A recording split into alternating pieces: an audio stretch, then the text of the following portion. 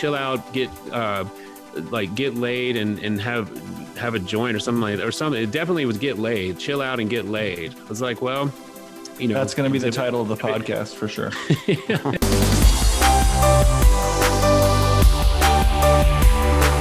Welcome to the Stand Firm Podcast. I'm Nick Lannon of Grace Anglican Church in Louisville, Kentucky, here today with Matt Kennedy of the Anglican Church of the Good Shepherd in Binghamton, New York, and JD Koch of Christ Anglican Church in Mount Pleasant, South Carolina. How you guys doing?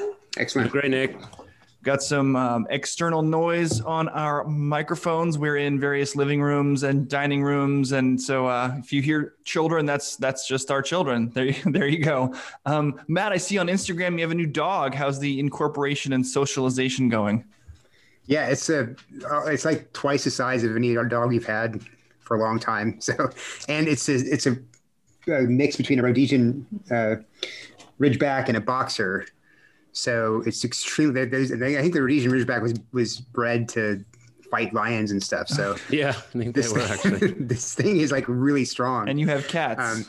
And we have cats, but it's afraid of cats. Okay. So it's perfect. I mean, how are you a dog bred to fight lions, and you're afraid of cats? You just want to come near them, but fear of them is in inverse proportion to their size. Yeah. Right.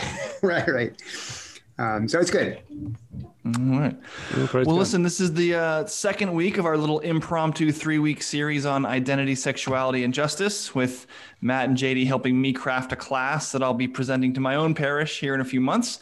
It's our hope, of course, that these discussions will be helpful to other pastors as they talk to their churches about these issues, and to lay people as they deal with them in their own lives. So this week, we're going to talk about sex and sexuality again. This is the issue that we're often accused of overemphasizing, but it's also the issue that several notable ex-evangelicals, those who have loudly left the fold of evangelical Christianity, folks like Josh Harris, Jen Hatmaker, Rachel Held Evans, Abraham Piper, and a host of others, this is the issue that they have almost universally identified as the reason they left the evangelical Christian teaching on sex and sexuality. I think that justice, our topic for next week, is poised to be the next big reason people leave the evangelical church. But for now, it's still sex. So guys, why don't we start here? What is it that these ex-evangelicals misunderstand or refuse to accept about the church's teaching on sex and sexuality? I mean, we've talked about this before a lot of times, but I think two things just stand out immediately to me, and that is a misunderstanding of the nature of Christian love, for one, and a misunderstanding of the nature of revelation versus the self, right? So love in our present era is all about, on the one hand, eros, the two people loving one another in a romantic way is love. And so that's just kind of simply transposed into the New Testament. And so anytime the modern person reads love, there's always this kind of emotional content to it. And so if two people are in love, man and man, woman and woman, well, God is love, and so we're in love. This is all about God. How can you stand in the way of us? And when you say, well, actually, what love is according to the New Testament, is the doing of what is giving the good, doing what is best, giving what is good to the other. Truly good, as defined by Scripture, not by emotion. So if my friend comes out as gay, culturally, love is wonderful. This is so great. I'm so happy for you. You found your true self, and you're expressing yourself. Whereas in love in the New Testament would say, you say to your friend, well, you've now taken a step outside the church. You're headed toward destruction, because Paul says that those who do such things without repentance cannot enter the kingdom of heaven. So please repent, because Jesus died for your sin. And that in the world is heard as very hateful, because we have these two kind of warring ideas of what love is. But then secondly, there's the misunderstanding about revelation and the self. So and another subject we've spoken about many times, and that is that for the modern person, Carl Trueman writes about this, the quest is to find the self, and whatever when you look within and you find sexual desires of one kind or another, that defines you. And then you take what you find there and you place yourself on the grid of gender, the gender grid that goes from the Q on the one hand. Unicorn, Matt. Yeah, right. Whatever it is. Or the genderbread person. Yeah, and that's who you are, right? And so, whereas again, the classic way of understanding the self is that we take Scripture as the objective given. Scripture defines our identity as male or female, and where we find any desires within that are drawing us away from what Scripture reveals, well, that's what needs to be confessed, and we ask God to forgive us for those things. Yes. And so those two things together, misunderstanding of love and misunderstanding of self and revelation, you got a perfect storm. You got a perfect storm between Christianity and the culture. And then the smugness from the Prius drivers from California. That was a South Park reference about the perfect smug storm. You remember? They had Al Gore's speech. They had George Prius Clooney's drivers. Oscar acceptance speech. No, you're exactly right, Matt. I mean, I think that is the perfect storm that we find ourselves in today. And, with respect in particular to sexuality, I think the most radical thing that the church has to say, particularly as we look back at last week about identity and then this week at sexuality, is that sex is not actually as big a deal as you think it is. I mean, that's what's so funny about this conversation, is that the church is often lampooned for being sort of obsessed with the discussion of sex, and we may talk about it a lot, but we're actually talking about it ad nauseum in order to ratchet down the importance from where it is otherwise going to be in a fallen world, because we don't believe that it's a way to commune with the divine. We don't think that it defines who you are, like your desires are actually constitutive of your personhood before God. We don't think that if you can't have it, you're somehow less than human. And we certainly don't think that the prohibition against it is a mark of cruelty from a faceless deity or something. Like we actually say that it is a gift. It is a desire that in the service of God's designed plans for its use, it is life-giving, enjoyable, and good. But like all desires in their fallen state, can be very quickly turned into vehicles for your own self-destruction and self-aggrandizement, which is the same thing according to the Bible.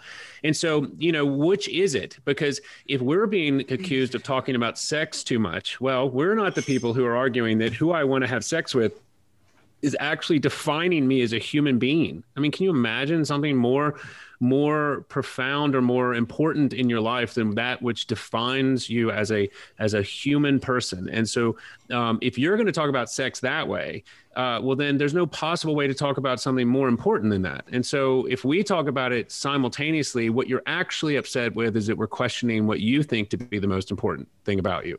You're actually mad at us for having the audacity to blaspheme your God, your idol of yourself. That's what we're saying, because we're saying, no, Mr. 18-year-old, your life will not be an abject, meaningless, worthless existence if you were unable to ever have a blessed sexual relationship in your life. If you're unable to find a wife, or somehow you got into a tractor accident and were unable to, sort of physically have sex anymore, or whatever sort of accident you want, bull riding. And yet that is what the world tells people, because the goddess of Aphrodite, the Canaanite, the Hieros Gamos, the Canaanite fertility goddesses require, demand, and are fed by the human sexual appetite. And so we say, just like with the moon and the stars and the sun, what you think are gods, we actually have been given as, in those cases, ways to tell the day from the night, sort of navigational tools. Just so with sex, like it is a wonderful gift that is meaningful, creational, and good, and yet is not a fundamental constitutive part of what it means to be a human in and of itself. And so when we say that, then we provoke and we stir up wrath, as it were, and that is where the conversation generally ends up. Is, why are you talking about sex so much? Is really just, why are you deigning to say that what I consider to be the most important thing in life, or at least the most aspirational thing of my young adolescence, is actually not as important as I think it is. And so, it's not surprising to me that this is the break point that all of these ex-evangelicals talk about when they kind of come through their awakening and realize that their bodies, which they thought all along are actually their own, that they can do with what they want to with them. And I think it's actually the final line in that New York Times article with what's his name, Piper. He said, Abraham, chill out, get laid and have a joint or something like that, or something. It definitely was get laid, chill out and get laid. It was like, well, that's going to be the title of the podcast for sure. It's like, well, I'm not surprised that would be a great impediment to you to actually have a God who had authority and designs and purposes and ideas about your life that you didn't share, which is, of course, the first commandment is such a chafe on the world until it is made true by the power of the gospel. I want to read you guys a quote in light of all of that you just said, JD, both about the idea that sex is a gift and important, but not the ultimate most important thing. This is from Christopher West's helpful explication of John Paul II's theology of the body. He wants to say that there are two overarching truths about the importance of an embodied creation. First is that God himself is a communion of love. That is, the Trinity exchanges love within itself. And second, he says that we as Christians are destined ultimately to share in that exchange. And then here's the quote that I'd like to get your reaction to. Here's what West writes. God imprinted in our sexuality the call to participate in a created version of his eternal exchange of love.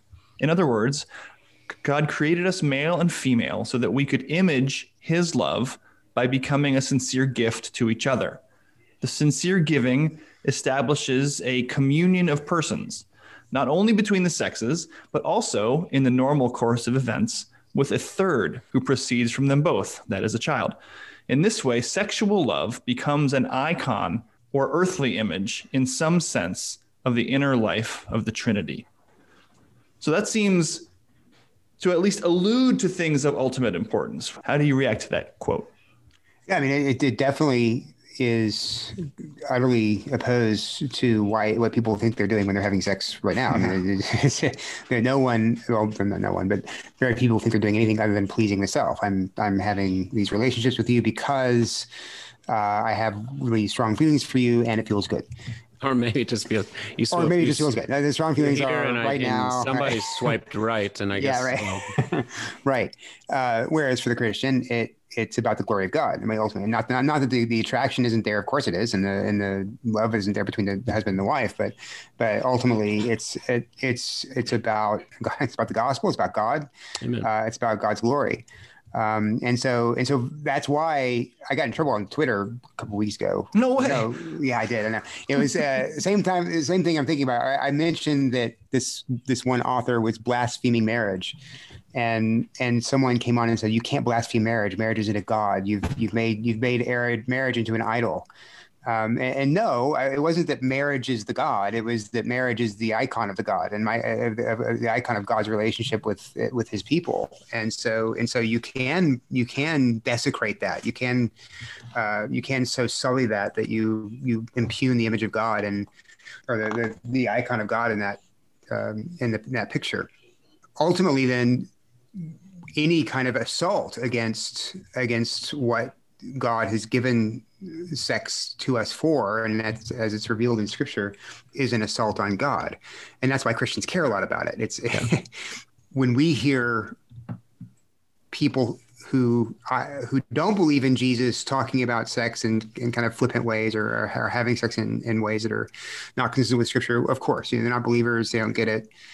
We hope they do. That's just that speaks to their need for salvation. But when we hear people who purport to be Christians say things like, hey, it's great for two men to be together, two women to be together, or the church shouldn't be treated as a big deal. That's when it just becomes so outrageous. Don't you know what you're talking about? Don't you know this is about Christ and his church? Don't you know this is about the gospel? Don't you know that this is about the glory of God? How dare you say that? Yeah, and I think I should qualify. I mean, because I agree with you. And so as I was thinking about previous comments, I mean, I don't want to say that it's not an important concept to the Christian, like you're saying. I think that you may want to, one could make a distinction between the actual act of having sex and the concept of sexuality as it was given to us by God, because I totally agree with you that male, female, I mean, the image of God on earth is men and women, and so their relationship, not simply sexual, although in a sexualized way, being men and women, is going to have some ramifications for what we understand about ourselves and God. I mean, that's by design. This is what Paul talks about in the middle of Ephesians 5, when he begins to talk about Christ and the church as an image or analogy of a husband and wife. And so I think that, again, I think the perfect example of this is the fact that John Paul II, who was a Roman, the Pope, who was committed to a life Roman Catholic. Yeah, he was committed to a life of celibacy, who ostensibly, I don't know his entire biography, but at least for most of his adult life was celibate and not engaged in, sort of sexual activity. Nevertheless, could philosophize and theologize and wax so eloquently on the meaning of sex within a Christian worldview. And I think that's what points to what I was talking about before, is that the significance of it is incredibly important, and the image of God as male and female and the way that we're related, and the procreative reality, as Christopher West points out, of actually being the vehicle through which God brings souls into the world. I mean, there's could be nothing more important than that.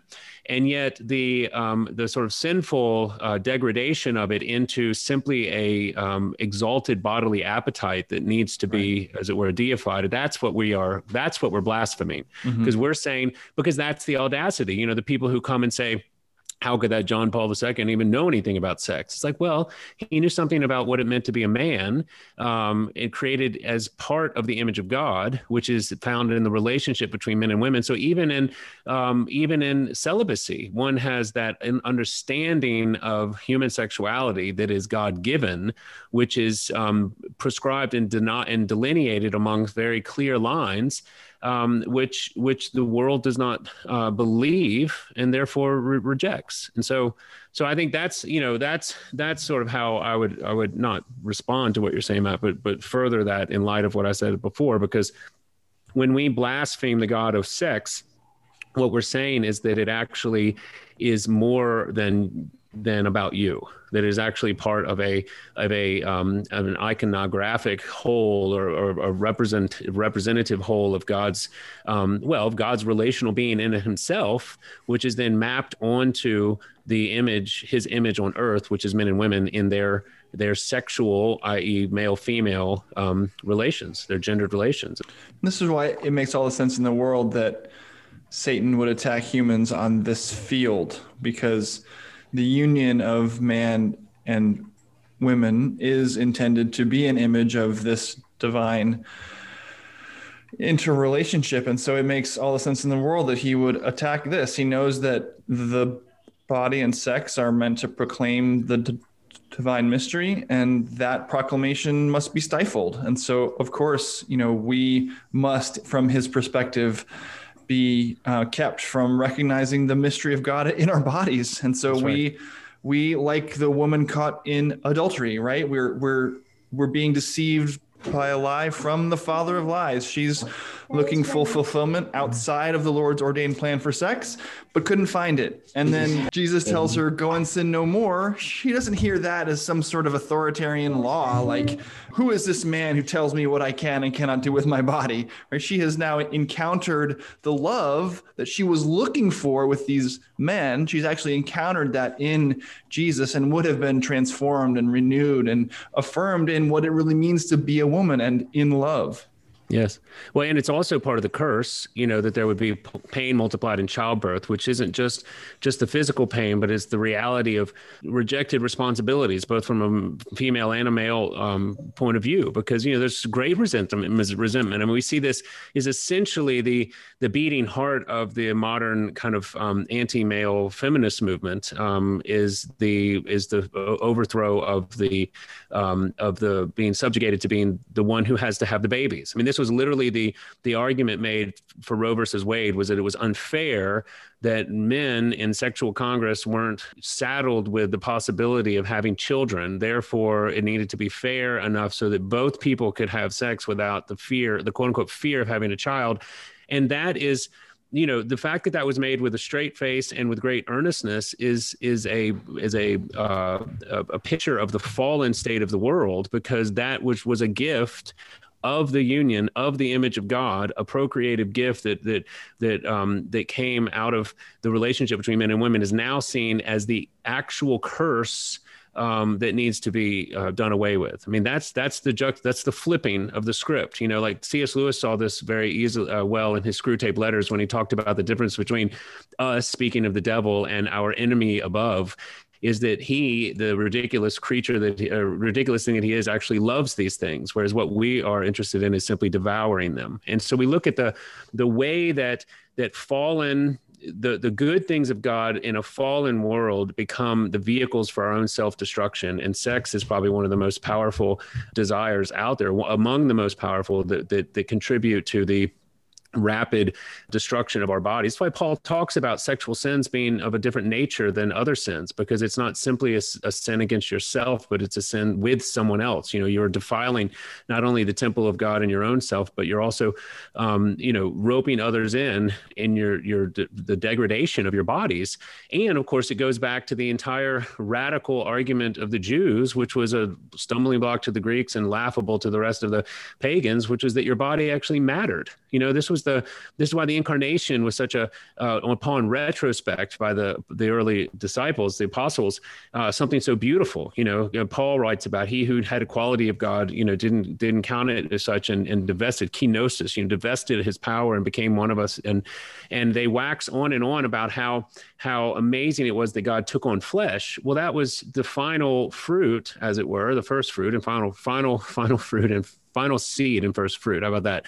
Of this Jewish insistence that God was the creator and the creation was good, and that our bodies, our world, and our embodied, our enfleshed lives were not ancillary to our humanity. And this is why sex becomes such an important part of the Christian act of worship. Even the refusal of it, even the denial even chastity. Of it. That's right. That becomes an incredible part of radical self-denial, which is all part of the life of the confession that we know who God is, we know that he's good, and that he has said his word is trustworthy and true, and that what he has said is better than whatever I may feel at any given time, which of course is a fight of a lifetime, but it's a worthy one because that's what we hold on to, and it holds us fast. Your point about the incarnation, and also I guess it would certainly play out with the resurrection as well, is this kind of God-givenness of the body, that it's an objective reality that God has made and God is redeeming. That in itself is such a threat to our the cultural understanding of the self, right? Because if the cultural understanding of the self is look within, find the truth, and then everything outside of you changes because of that, even your body, if necessary, you take your hormone blockers, or you go get some surgery to change your body so that it looks like what you think it should by delving within. That is undone if Christianity is true, because That's right. because God became man in a body, and in that very same body rose from the dead.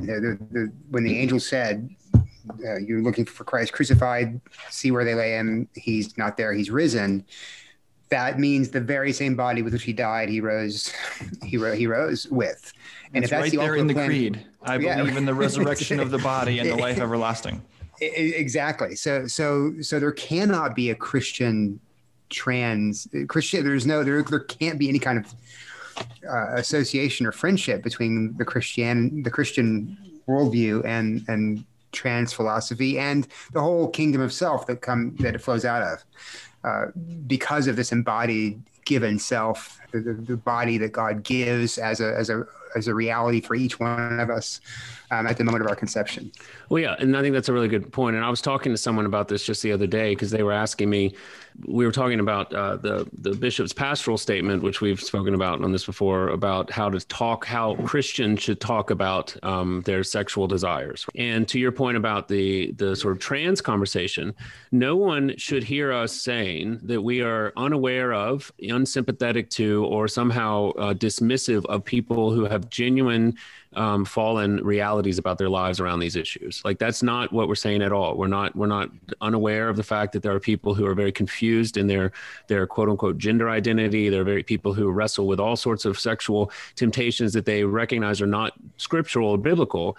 The question is, how do we walk with them in that struggle? And what we're talking about from Nick, when you're talking about this class from very early on with respect to sexuality, is that we reject out of hand, because God has revealed it, that there is something to the idea of a sexual identity, or that there is something to a disconnect between a biological reality and your embodied gender reality. That's now, if you feel that way, you act against it, you have fallen in these ways, then, like St. Chrysostom's great Easter sermon, like, let no one who has left the feast dismay, because forgiveness has risen from the grave. I mean, there's no end to that mercy. But the walking, I think that's why I picked up on your point, because I was discussing this with someone.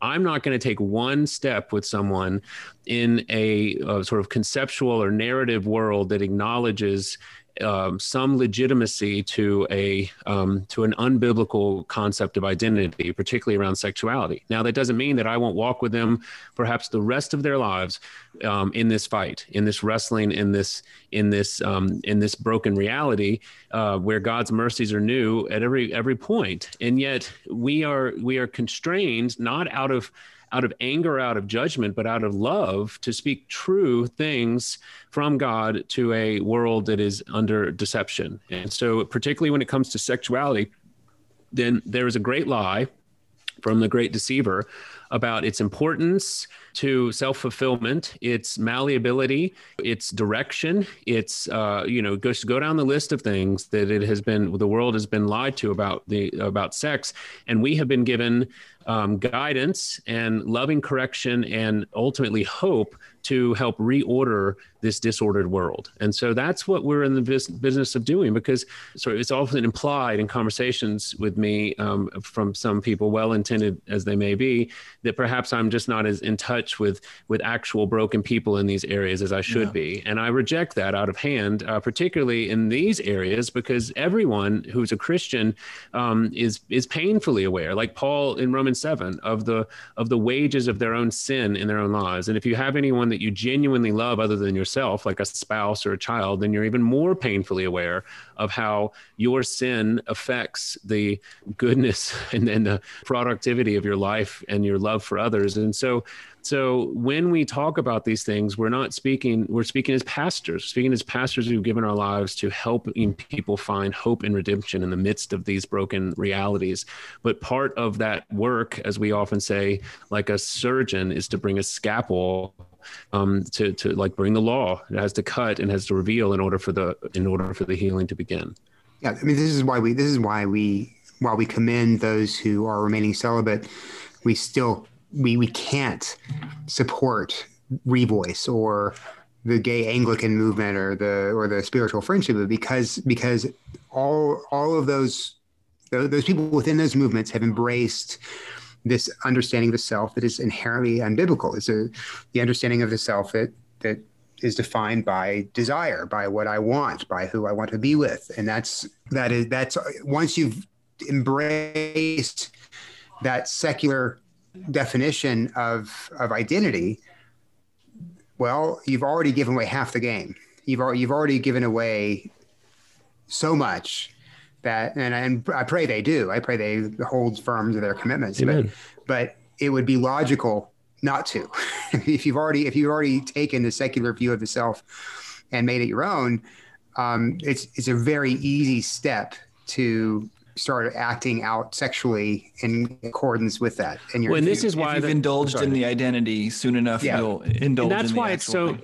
that's why, well, again, even if people remain celibate, which we hope they do, I mean, it's a secondary issue to the lie of again, sexual identity outside of God's design, because what that does is then it constrains you to a life of essentially, who told you were a gay Christian? Who told you were bisexual? Who told you were trans? Like, not the Bible didn't, God hasn't, the church never has up until, well, it still doesn't for the, vast majority of Christians around the world. And there's a reason for that, because, we are totally aware of, I mean, you could go back thousands of years of written history, including the Bible, but not limited to, about the, we should say the various appetites of the human creature for sexual fulfillment, most notably men. I mean, we've talked about this at length. And so we're not unaware of this. We're not unaware of these problems. And yet the modern conception of the self, it just happens to be, sex is one of the major powers, but you could see how it really, this concept of identity, like we talked about last week, can extend to any manner of things. It just happens to be that our desires, our sexual desires, are so pronounced and so powerful that it becomes a readily available tool for us to use to define ourselves. And I think that's where, when you're teaching children, when you're raising them in this plausibility structure, as Charles Taylor would say, I mean, we begin early and persistent and consistently talking about what sex is, who God is, who we are, where our fallenness would be, and how to process our fallen desires when we meet them, because you will, and, the means of confession and absolution and the way of a Christian. I mean, Matt, you've got, 6 kids. I mean, you've been raising them in this world. And, I'd be interested to know how you sort of, when Nick's writing this curriculum for children, I mean, how do you, do you have any words of wisdom for us? Pass it off to your wife. No, I'm just kidding. Just kidding. That's right. No, I mean, I come from a family that's particularly embarrassed to talk about anything, below the waist, and so my father, I think, waited until I was like 18 to say. 18. No, I'm kidding. But no, I've had to be very intentional about not waiting that long with my children. And we start very early, talking about the body. Why did God make you this way, Aiden, and you this way, Emma? What's the difference? Why are you different that way? And it was actually pretty, it actually is not, you go into details at different ages, don't go into every detail of the young ages, but you can talk about very early the gospel and its relationship to the body. And that just sets your kids off at a very young age with a completely different conception of who they are than they would get if they were only getting messages from public school or from their friends. And so I who knows what could happen in the future with my children. I would never want to say that none of them, they're going to be, who knows what could happen to them. Well, at least 5 of them are sinners, so we know that. The odds are is that 5 out of every 6 conception. 5 out of every 6 people are definitely sinners. Yeah. But I mean, at the very least, I think at least they'll have that ground, that foundation there in their minds that they can go back to if they ever fall away from that. Well, again, and it's like it's as if we don't have sort of precedent for this written instruction, as it were, like Deuteronomy 5. We don't have thousands of years of inspired, infallible direction about how to raise your children, like in the fear and admonition of the Lord. Like, how does this look? And it's your sexual appetites, but it's also your every other appetite. What is food with respect to your body? What is your avocations? What is your free time? What is your gifting? And how does all of this play in the economy of a world given back to you, as we talk about? That Jesus has given us back the world where we no longer have to be afraid of this faceless God, and we can come out behind the tree, no longer guilty, fearful, or shameful, and actually explore the garden of our, yes, it's a broken world, but nevertheless, it's one in which we believe God is present and in doing his work of redemption through us. And so we even look at our bodies, it changes our relationship to every single aspect of our lives. And it happens to be acute in our current cultural situation, which perhaps it wasn't in our great grandfathers. They had some other fight where this sexual desire has been detached from God's design and purpose and elevated to a sort of coterminous deity, really, which is given full reign to define an entirely different world. And so we're at conflict with this world, just as the church and the Judeo-Christian people have always been. And so when there's turbulence and there's consternation and there are disagreements, well, then we need to be, as First Peter says, as gentle and graceful in our response to them as possible. And nevertheless, we need to be ready. And this is, I commend you, Nick, and of course, all of us. Remember, somebody said a tweet a couple of weeks ago, and I forget who or what context, but they're like, I hope all these people that are getting all fired up about the way that people are talking about their sexual desires, I hope they're all getting ready to teach in depth and extensively about God's design for human sexuality in every area of their lives. And I said, well, I hope they are too. I mean, I certainly do, because if you aren't, if the modern iteration of what passes for polite cultural conversation and expression hasn't shocked even the most sort of head in the sand Christian into a sense of probably urgency about needing to equip and disciple the people around them, well, then I don't know what else will, because we are certainly in a different place than perhaps, again, my great grandfather would thought we would be in a public conversation about sex, but perhaps all that's done is reveal the actual state of where many people's hearts are and given us an opportunity to enter into what is quite nihilistic and quite despairing sexual world of Twitter and OnlyFans, this thing, which is basically like private porno on Twitter or something. Like, I don't even know. I mean, I know people are making like millions of dollars, and it comes up on my feed all the time about how such and such Christian person is making, $60,000 a day as an OnlyFans model or something. Yeah. And I die a little bit inside, but it's like, well, there's an alternative. Let me come in, let me show you a more beautiful way, says Paul, about the God of love who gave himself for sinners and redeemed you by his own blood and gives you a greater hope than perhaps making even $50,000 on OnlyFans. As hard as that is to believe, dear. And we'll keep saying that. And I think we'll keep teaching that to people and finding some resistance. But hopefully, and it's been my experience, that some of the hottest resistance I've received on some of these issues has been at people at the final stages of their grip being loosened on their idol. The people who actually aren't so disillusioned with sex that they still believe it means something, and they just don't like what I'm saying about it, and they're fighting with me, and then it turns out, I hear 5 years later that they're married with that they've left that lifestyle entirely, and it's those type situations and those types of stories that resonate and keep me going in the midst of, which is a conversation at odds with the prevailing culture is never one that is easy to have. But we pray that we can continue to stand fast and have the courage to and the actual love to continue to preach something of God's law in service of his gospel. I'm glad you brought up the pornography issue, because one of the constant accusations being thrown at those of us who hold the orthodox position on sexuality is that it's all about homosexuality because we're homophobic.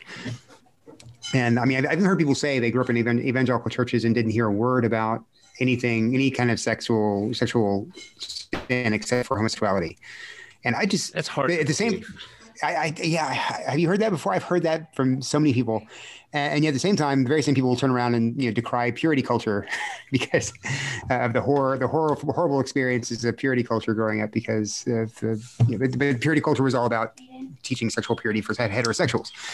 So I'm glad you brought that up, because it's easy. It's a different kind of perversion, but heterosexual promiscuity or licentiousness is just as, maybe not just as, but is destructive to the human person as anything else. And since our media landscape has changed so dramatically in the last 10 years. It's just everywhere. I mean, you don't have to look. It comes looking for you. Well, and I think, but again, we've talked about this before too. But the problem with this is that there's a marshaling of vested interests in this entire discussion around sexuality. In that, if we can get those Christian people to stop talking about any of it, then we can continue to do all of it. I mean, that's really the mentality behind it. And so, that's why there's such, relatively small percentages of people who identify in some of these, we should say, non-traditional sexual identities, as it might be insane, or nevertheless are championed by an overwhelming majority of a unbelieving world. Because if you can get them to be okay, well, then we're okay too. If it's okay, so, you look at again, we don't want to sound, I'm sensitive to this because I've been recently accused of it's like sounding like a haranguing legalist or something, and I am sensitive to that because I have, it's impossible to have grown up or to be a human being in this culture and not be marked by its sensuality and its sort of the kind of the depravity, for lack of a better word, of it, that's even prevalent in, just PG movies or whatever kind of you would just find on the TV. And so, to say that any of us are people of unclean of clean hands and clean lips is a lie. We are with Isaiah that we are those confessing, and yet we still confess. I mean, we still are people who, talk about the seventh commandment, don't commit adultery, which essentially, particularly for married people, prescribes all pornography, all sexual temptation, all lust. Well, there you go. So, I mean, welcome to the world of sinners, and it's, and so go down the list of things. We are people who are fundamentally marked by a greater hope and a greater yes than just the no of you can't do this or you shouldn't do that. And so that's why in the midst of all this, particularly for children, I think y'all are both right. And I've got young ones myself, raising them to know that the loving Father, that God in heaven has created them for a purpose, a reason, and a plan that we will thwart and fall and fail.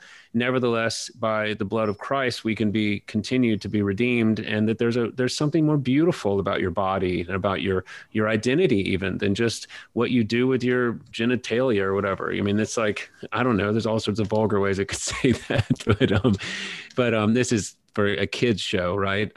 Like Rainbow Randolph and Death to Smoochie. But anyway, that's what we're just going to keep saying, because we'll be continued to be called, Puritans or homophobes or haters or, whatever, unloving or legalists. And so be it, because that's just not the case. Is that we're trying to find lost sheep and to set them on the road back by still waters. We're trying to bring them back to grass, and it's only an awareness of how rocky and inhospitable the barren wastelands are, personally speaking, that we would even have compassion for those who are so caught. And so I think, again, this is why the urgency, this is why the need, and why the Lord has thankfully given us at least the burden, as they would say, the Puritans. My heart has been warmed towards hopefully bringing some redemption in this all important area of sexuality to people. I think that redemption, as you say, is a good note to end on. Christopher West, who we've referred to a few times as from John Paul, says that it's crucial for Christians to distinguish between indulgence, repression, and redemption. He says that when these lusts flare up, we think that our only options are either to indulge in the thing or to repress the desire. And he says, as you said, that there is a better way to take those things to the cross of Christ, surrender our lusts to him, and allow him to slay them. And in other words, to repent and believe in the gospel. And that is the good news to which we are calling people. That is going to be all the time that we have this week, though. Thank you so much for listening. If you want to keep the conversation going, you can be in touch with us in all the usual ways. Rate and review the podcast on iTunes. Send us an email at mailbag@standfirminfaith.com. You can join the Anglicans for the Gospel Facebook group. Thanks, as always, to Matt Kennedy and to JD Koch. I'm Nick Lannon, and we will be back, Lord willing, next week. Until then, by the grace of God and Jesus Christ, we'll be standing firm.